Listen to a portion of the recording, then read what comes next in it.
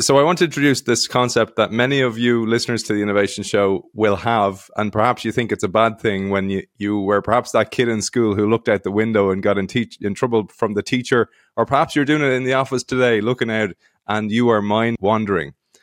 Mark says in his book, The Hidden Spring, the simplest model does not arise naturally from voluntary action. Voluntary action is a haphazard process.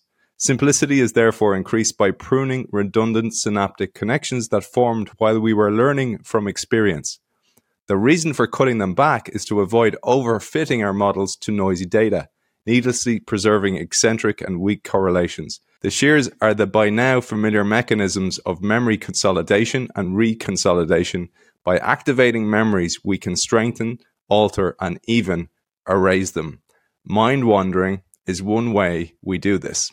Over to you, Mark Solms. We have a predictive model. We have a model of how the world works. That I've said several times in several ways.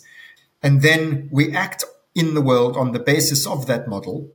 And if we experience from the world what was predicted by that model, then that's all hunky-dory and we carry on our merry way. But if what happens does not tally with what we expected, that's called prediction error. The prediction error is used to update the model. Now, in reality, every few seconds, something that you didn't expect is happening. I hope it's not only me to whom this occurs, that the world is infinitely unpredictable. And so there's stuff happening all the time that I didn't expect. So all of these are prediction errors. Now, if I was to update my predictive model on the basis of absolutely everything that happens that I didn't predict every day, I would have the most unbelievably unwieldy and complex predictive model where I would have to have an updated prediction for every tiny thing that happens in every little piece of my visual field, for example, every minute of the day. So we have to generalize. We can't have a new prediction for every eventuality and a new prediction arising from every unexpected development. So we need to generalize. And this is it's a very important principle of how the brain works, that it has to balance complexity with accuracy. So you want to have not too complex a model, because it's just unwieldy. It's when I say it's just unwieldy, I mean the brain already uses 20% of our energy supplies. So to do it in this economical way that we do takes up 20% of our energy supplies.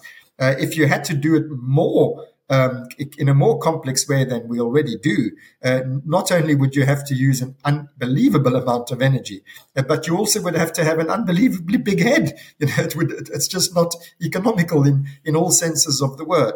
So you have to simplify, but that comes at accuracy costs. So, you have to find the optimal balance between simplicity and accuracy. And so this is what we think mind wandering is for, that you've got all of these random things that you've learned during the day, some of them not so random. And so you wonder, it's called default mode. It's the mode. We understand quite well which parts of the brain are active in what kind of way while we're in these sorts of mental states, daydreaming, night dreaming, mind wandering, and so on.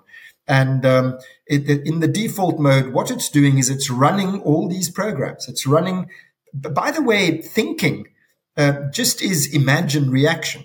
It's virtual action. It's thinking about doing things without actually doing them is just an experimental kind of doing things. And it's also a very safe kind of doing things because there are no consequences. If you really try everything out by trial and error, please note the word error. Errors can be dangerous. So in thinking, errors are not dangerous. So what we're doing is we're running all these programs. In other words, if the world works like this, if I did that, if I did that, if I did that, if I did that.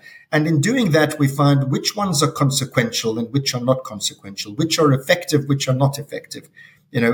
Which are mutually contradictory, by the way, is another important part of it. If you have this prediction and this prediction and this prediction, and all cancel each other out, then, well, it's best to get rid of these and start again, or otherwise amalgamate the three into one deeper prediction, which applies in all three situations, rather than, and drop the bits, that contradict each other. So all of this apparently pointless, activity, that is its point. It is reducing redundancy, reducing complexity, while at the same time maintaining the necessary degree of accuracy.